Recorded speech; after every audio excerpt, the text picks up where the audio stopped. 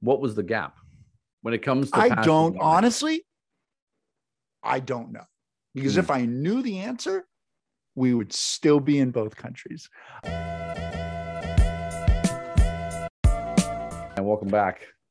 Another round of the Mission Driven podcast with Rich Brubaker and Tom Stater. We're both mission driven entrepreneurs. All right. So today we are going to be starting off another adventure in the Mission Driven podcast, talking about mindset, talking about purpose, passion, finding your why. Now, Tom, usually I have a long diatribe. I ask you a question. I'm ending that process. We're going to start off with a video clip, which I'm going to share on the screen here. People say you have to have a lot of passion for what you're doing, and it's totally true. And the reason is because it's so hard that if you don't, any rational person would give up. And that's what happens to most people, actually. If you really look at the ones that ended up being successful, unquote, in the eyes of society, and the ones that didn't, the ones that are successful loved what they did so they could persevere when it got really tough. And the ones that didn't love it quit because they're sane. We all started organizations to save the world. We're super passionate. Is he right? I'm not going to say he's right or wrong. I think that most people don't give up with their social enterprise, their entrepreneur venture, their for-profit, nonprofit, whatever, because they need to pay the bills. Right. They made a commitment. They got to pay rent. So, I think that he's right. You do need passion, but I think that. So then how important is passion when you're getting started then? People are always looking for a singular answer. They're looking for that North Star, that one point of light to walk towards. Okay. Right. And that's just not the way the world works. For instance, me at the organization, my why is my team. By and large, my why is not my programs. Was it before? Is it now your team? Okay. No, before it was my programs. After, when you start out, it's your programs.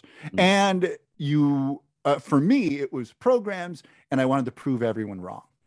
That there was a need, that schools needed libraries in China, and I could do it. Right. I wanted to prove everyone wrong. That was a big why for me on a personal level. And then on an organization level, I wanted to make an impact in these schools. I always viewed people who were in my face saying this can't be done as saying, well, you can't do it, but I believe I can, and I'm going to keep trying at it. And so, yeah, if I succeeded, I was kind of proving my crazy. But I think every entrepreneur on some level has to prove they're crazy, because they at some point say something is wrong in the world and I'm going to fix it. You see a gap and you think you can fix it, and everyone's going to think you're insane. I also think that's where confidence issues come in for a lot of people who are sane, because people say, well, that's crazy. Well, that's crazy. And eventually start to buy it that, yeah, this can't be done because other people are saying so.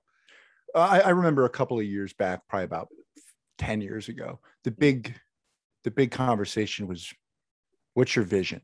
And for, the first 10 years of our organization, we had no vision. We had a mission, but we had no vision. All right. No vision statement. We were just it seemed pretty clear. And so I think this why is just another one. What's your why? Well, I don't know. Do you love what you do? Do you have to love what you do every day? Really? I have some shit days. Yeah. I mean, do you have some days where you want to just pack up and go?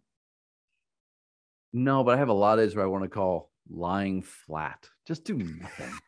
But it's a romantic idea because you just don't want to pick up your shit and move the ball a little bit further forward, because it's a tough day. You don't have an answer. You're running out of cash. You've got a bunch of people in your face. You're just I just don't want to deal with this.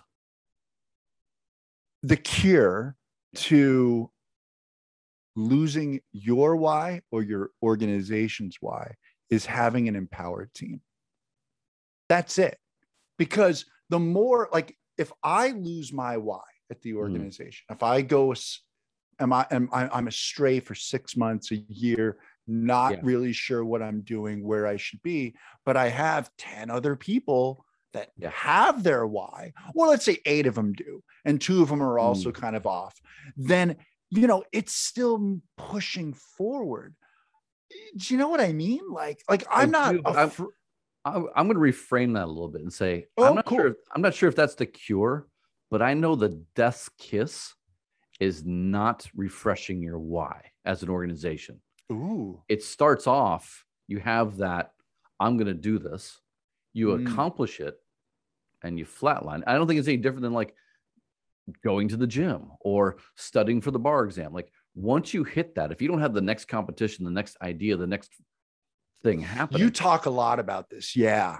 You can just flatline. And that's not a bad thing. Like that's where I think nonprofits can end up as like pet projects for people, right? Like, oh, I've got my side project. And it never really grows beyond its one person, it's 10 people, it's 50 people, right? Yes. It doesn't matter like what the size is. They're like, I've achieved what I set out to, done. And that's where I think the team can come in and bring life, or a great board can bring great life. That's the cure. It's like some external, you call it team. I could see investors doing the same thing, boards doing the same thing, a government organization saying, hey, come help us in our city, or whatever. I could see all kinds of cures. I work on Nonprofit Insights, which is predominantly working with organizations in Africa, doing mentoring with founders. 90% of the founders that I talk to in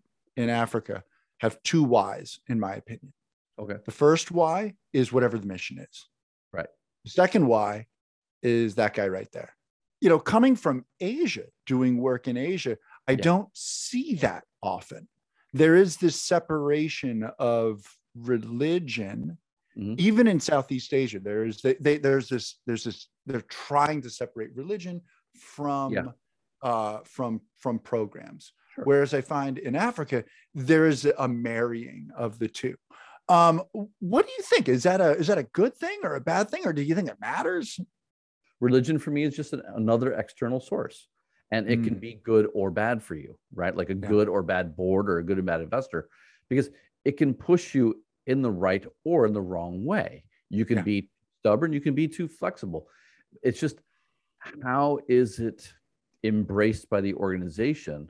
And if the organization itself is very religiously driven, or the founder is and the team is not, well, you can see all kinds of ways it would go either way.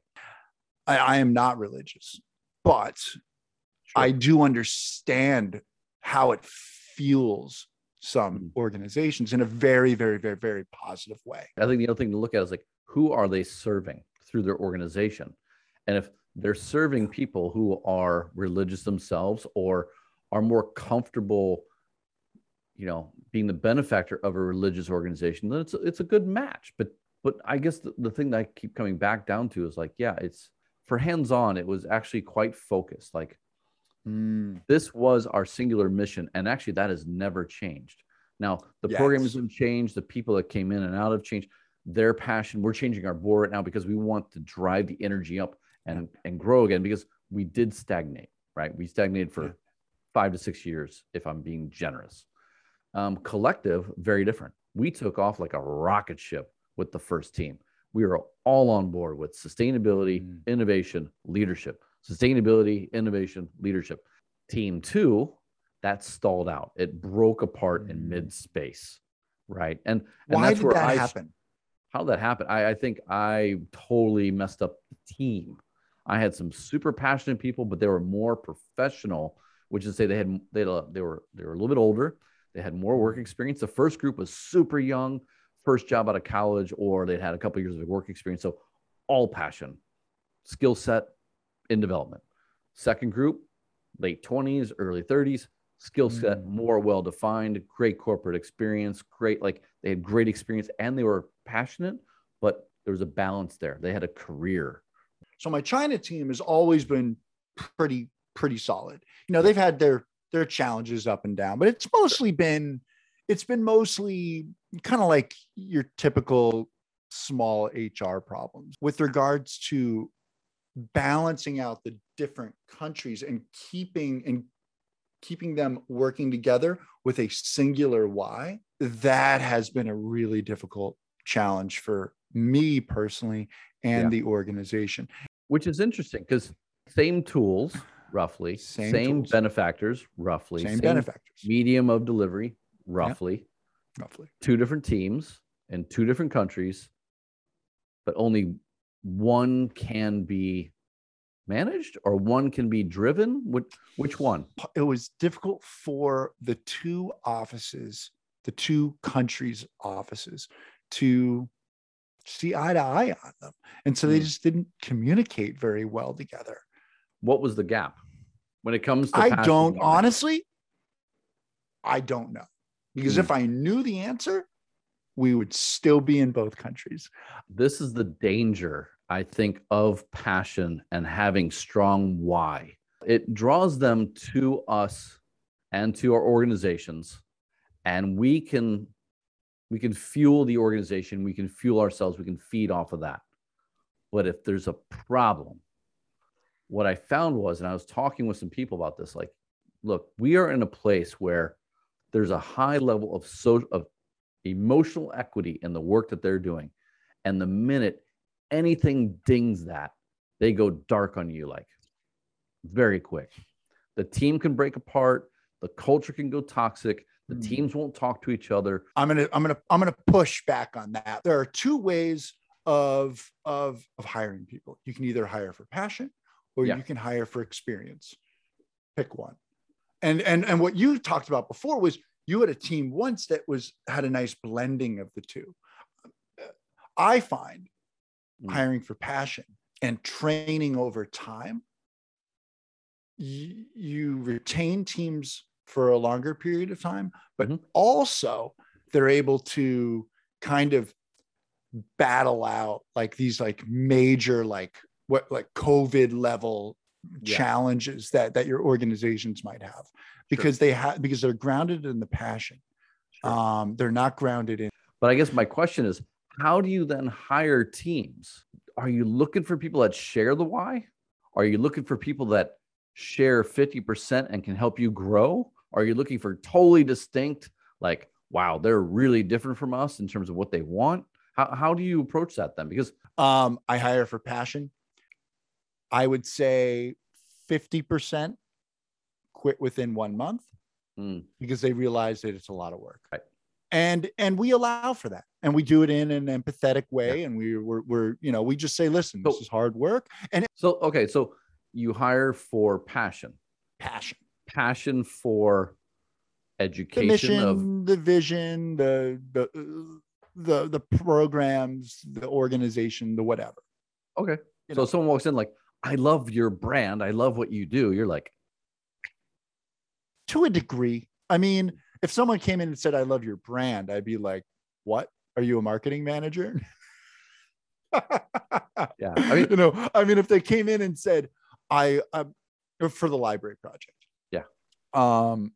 Education is really important. I really identify with your catchphrase, education has changed, which shows that they've been to our website. Yeah. I've read through your history, and I want to be a part of the organization's growth. Yeah. I think literacy is really important. And I want to be a part of that. You fit within, in general, the culture that we're trying to build. Then it gets into like, can you do the job? Yeah. Do you understand what you're doing? Especially like entry level. I don't really care what they can do, except I care if they have enough between their ears to understand how to be taught. My greatest fear. Have you ever doubted your why? And if so, of course. Okay. How do you get back to it? Or do you just give up on it? I don't beat myself up over it. It's the same thing with goals. I like to have short-term goals that are very achievable. And I like to have long-term goals that are unachievable, that are more aspirational. Same thing with whys. But if you lose that why, does that impact you negatively? Like for the things that you're like, this is core to me. No, not at all. I mean, I get frustrated, of course, when the team talks about programming, and I don't align 100% on that. And they take the programming in a different direction. Well, yeah, that's hard, but that's also not my role. I'm the founder. I am not. My role is very different. My role is more empowerment. It's more direction. What do you do when you lose your why, or some of your whys, or all your whys? Well, I'd say, like, look, when I got to the burnout phase, burnout number one, I just didn't have one, right? I just wasn't sure what the hell I was doing. And the things that I wanted to do, it was like, yeah, I questioned whether or not I could achieve it, right? Like, is this even realistic? Yeah. Lately, my issue is more frustration, in the sense of, like, I'm not sure I'm on the right path to solve the problems that I'm worried about. And so the why is shifting in terms of the organization, the medium for change, everything. Like, what do I want to focus on? Because my why right now is to get shit done, right? Like, if you agree to the IPCC report on climate change, we got 10 years before this shit hits the fan. Now, should I spend time focused on volunteer events? Should I spend time focused on plastic recovery for shoes? How should I spend my time? And I will say, this has been one of the more difficult, but one of the more interesting times, in the sense that it's made me really question why and how I want to get things done. Because in 10 years, I want to be able to look back and go, yeah, that was worth it, right? And worth it could be I summited. It could be I made a ton of money. It could be I won a bunch of awards. It could be my team is bigger. It could be whatever. But for me, I'm kind of like, what do I want to achieve in this time that I have? And then, what are the outcomes from there? And I think, like, that's been the struggles. Like, my why has shifted quite a bit from, we can do little things and little actions, and encouraging that to, oh, we need something much more systematic. And my why now is much less about working with, say, corporates, or working with my own team. And now, like, through this podcast, empowering others as well, realizing, like, my why is now shifting from being the leader to being someone who empowers or educates or inspires the next group of potential leaders. You are constantly reassessing what you're doing and creating impact. That's something that I don't do. So I reflect once a year on it. And then I just kind of like push forward, which I don't necessarily think is very healthy for me. Is your yearly planning then backed up by breaking it down into goals and the tasks and things like that? Or is it like, I've got this document that's like, it's one of these mind maps. It's massive. Like, it would fit on that wall. How do you get through that process? Core steps. Okay. So I'm an artist. I think visually. So I'll create a mind map, and I put me in the middle. All right. It's called me. And then off of that, I branch off the library project. I then branch off nonprofit insights. I branch off creativity, creative adventures. And I have projects, and I have health, and then I have family. And then each of those get branched off. And then I plan out my entire year. So what do I want to do with the library project? Well, might be communication, might have a website, might have a little bit of programming, might have a little bit of HR. And the same thing goes for all that. And then I connect those with arrows and pointing them all around. And most people would look at it and be like, okay, this looks like something the Unabomber would put together. It's just a bit much. And I always update last year's. And I rarely will put checklists in there. Yeah. You know what I mean? Like, for example, the book that I'm writing, I put down chapters and sections and all that. But I didn't look at it after that. Yeah. It was just an exercise. But how much of that can you keep in your mind so that when you're going through your year, or will you reference back to it at all?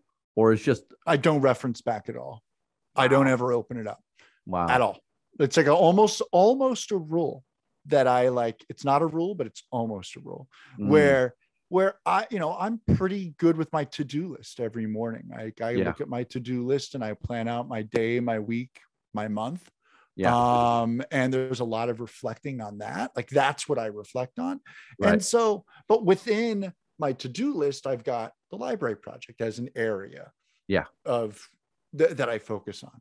I've got nonprofit insights as an area, health is an area, creativity is an area.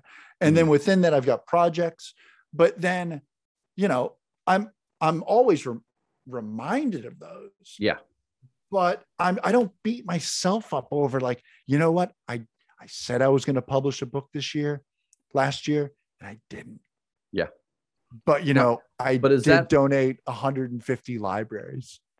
But does it get that granular? Like, it's not just what you're doing, it's the outcome or the measurement. Oh yeah. No. I'll put in some measurements on some of it. Some of it I don't. Like I've got, like last year was a big thing for social media for me that I would really wanted to get more into social media. Largely missed every single goal of that. Most likely, But why? Because I hate social media. But I made progress. Okay. Yeah.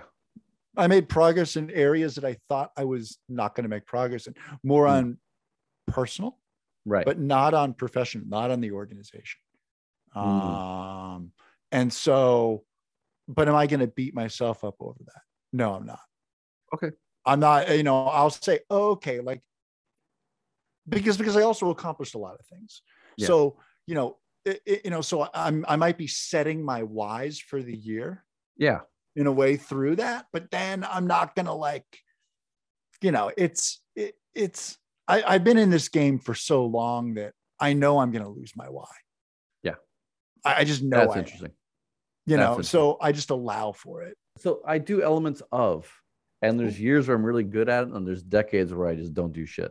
And that's why I'm kind of curious, like, how do you reference back to it? Because I have a couple of things that I do that I reference back to, and I just, I kind of think like, what are the organizations, what are the pieces on the chessboard that I want to play against the big issue of urban sustainability or humanity, as it were, and like, what am I trying to do with each one? Now, for hands-on, early on, it was expansion, more cities, bigger team, more funding, program iteration. Like, there was a lot of things I was trying to get done. Over time, as the team has done more, and as I've started to release more kind of responsibility, I've got a few things. This year is, improve the board, nail down a few corporate big contracts, which I've done, and then exit from the organization as executive director, move to board, right? Like, and stay there. So 3 things that I'm focused on. 2 of them made a lot of progress. The board one, we're nearly finished. The executive director, we're halfway there. And actually, nice. On the corporate one, I nailed down 2 big projects for hands-on that basically gives it funding for another, like very, very long time. Done. So I accomplished that. Collective, totally different. Had all these new program ideas, had all these new things I wanted to accomplish. Oh, yeah, I'm going to struggle to say I've accomplished any of them, but I've made progress in some important ones where the outcome where the shoots might spring out from the soil next year. It might just take longer, partly because of COVID, partly because of all kinds of issues, right? Like, that's where the excuses come in, whatever, just move on. But then there's, other things that it's in my head, but what I don't do is my wife does this very well. Quarterly, monthly, daily, to do tasks, holiday, like, it's all planned out. I'm just like, and I used to actually have like a couple pieces of papers, like hands-on, collective, Siebes, blog. Like, I actually did all that. And I found that, I would task things off, but I don't know. I just haven't maintained that over time. I don't know if that's a good or a bad thing. I feel like a lot of things do fall through the cracks because I don't do that. And that becomes frustration because I'm not achieving. One of the things that kept coming up is we say we're going to do something, but then we don't do it. All right. So we all have a big meeting. We come up with something, an idea, and then we don't do it. It's been a challenge. Yeah. I don't think we're unique in this. I think many founders of organizations or executive directors or leadership will relate to that.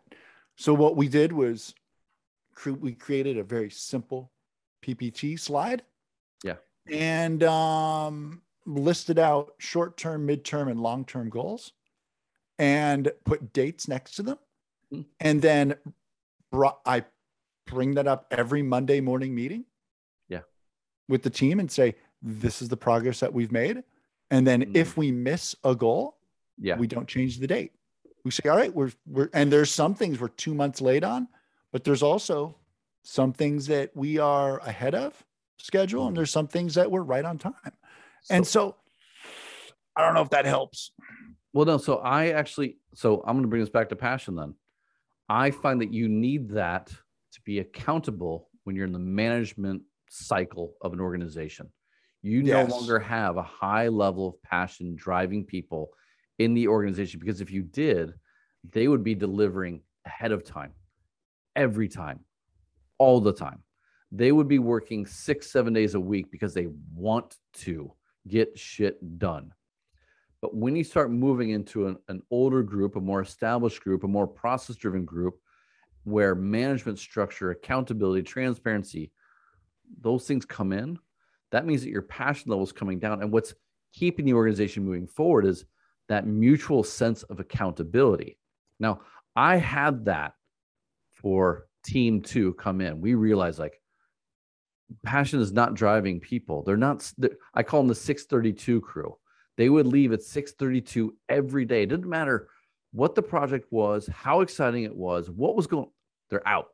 It didn't matter if there's a deadline. They're out. They were happy to miss a deadline. They didn't think about it in the same way as the first team that was like, we're just going to go out, and they want to learn. They want to execute. They really want to have an impact. So I find, like, when there's a shift in the team's kind of structure and why, that's where you need a new management structure. And like the reward structures change, the titles change. It all matters very differently. Yes.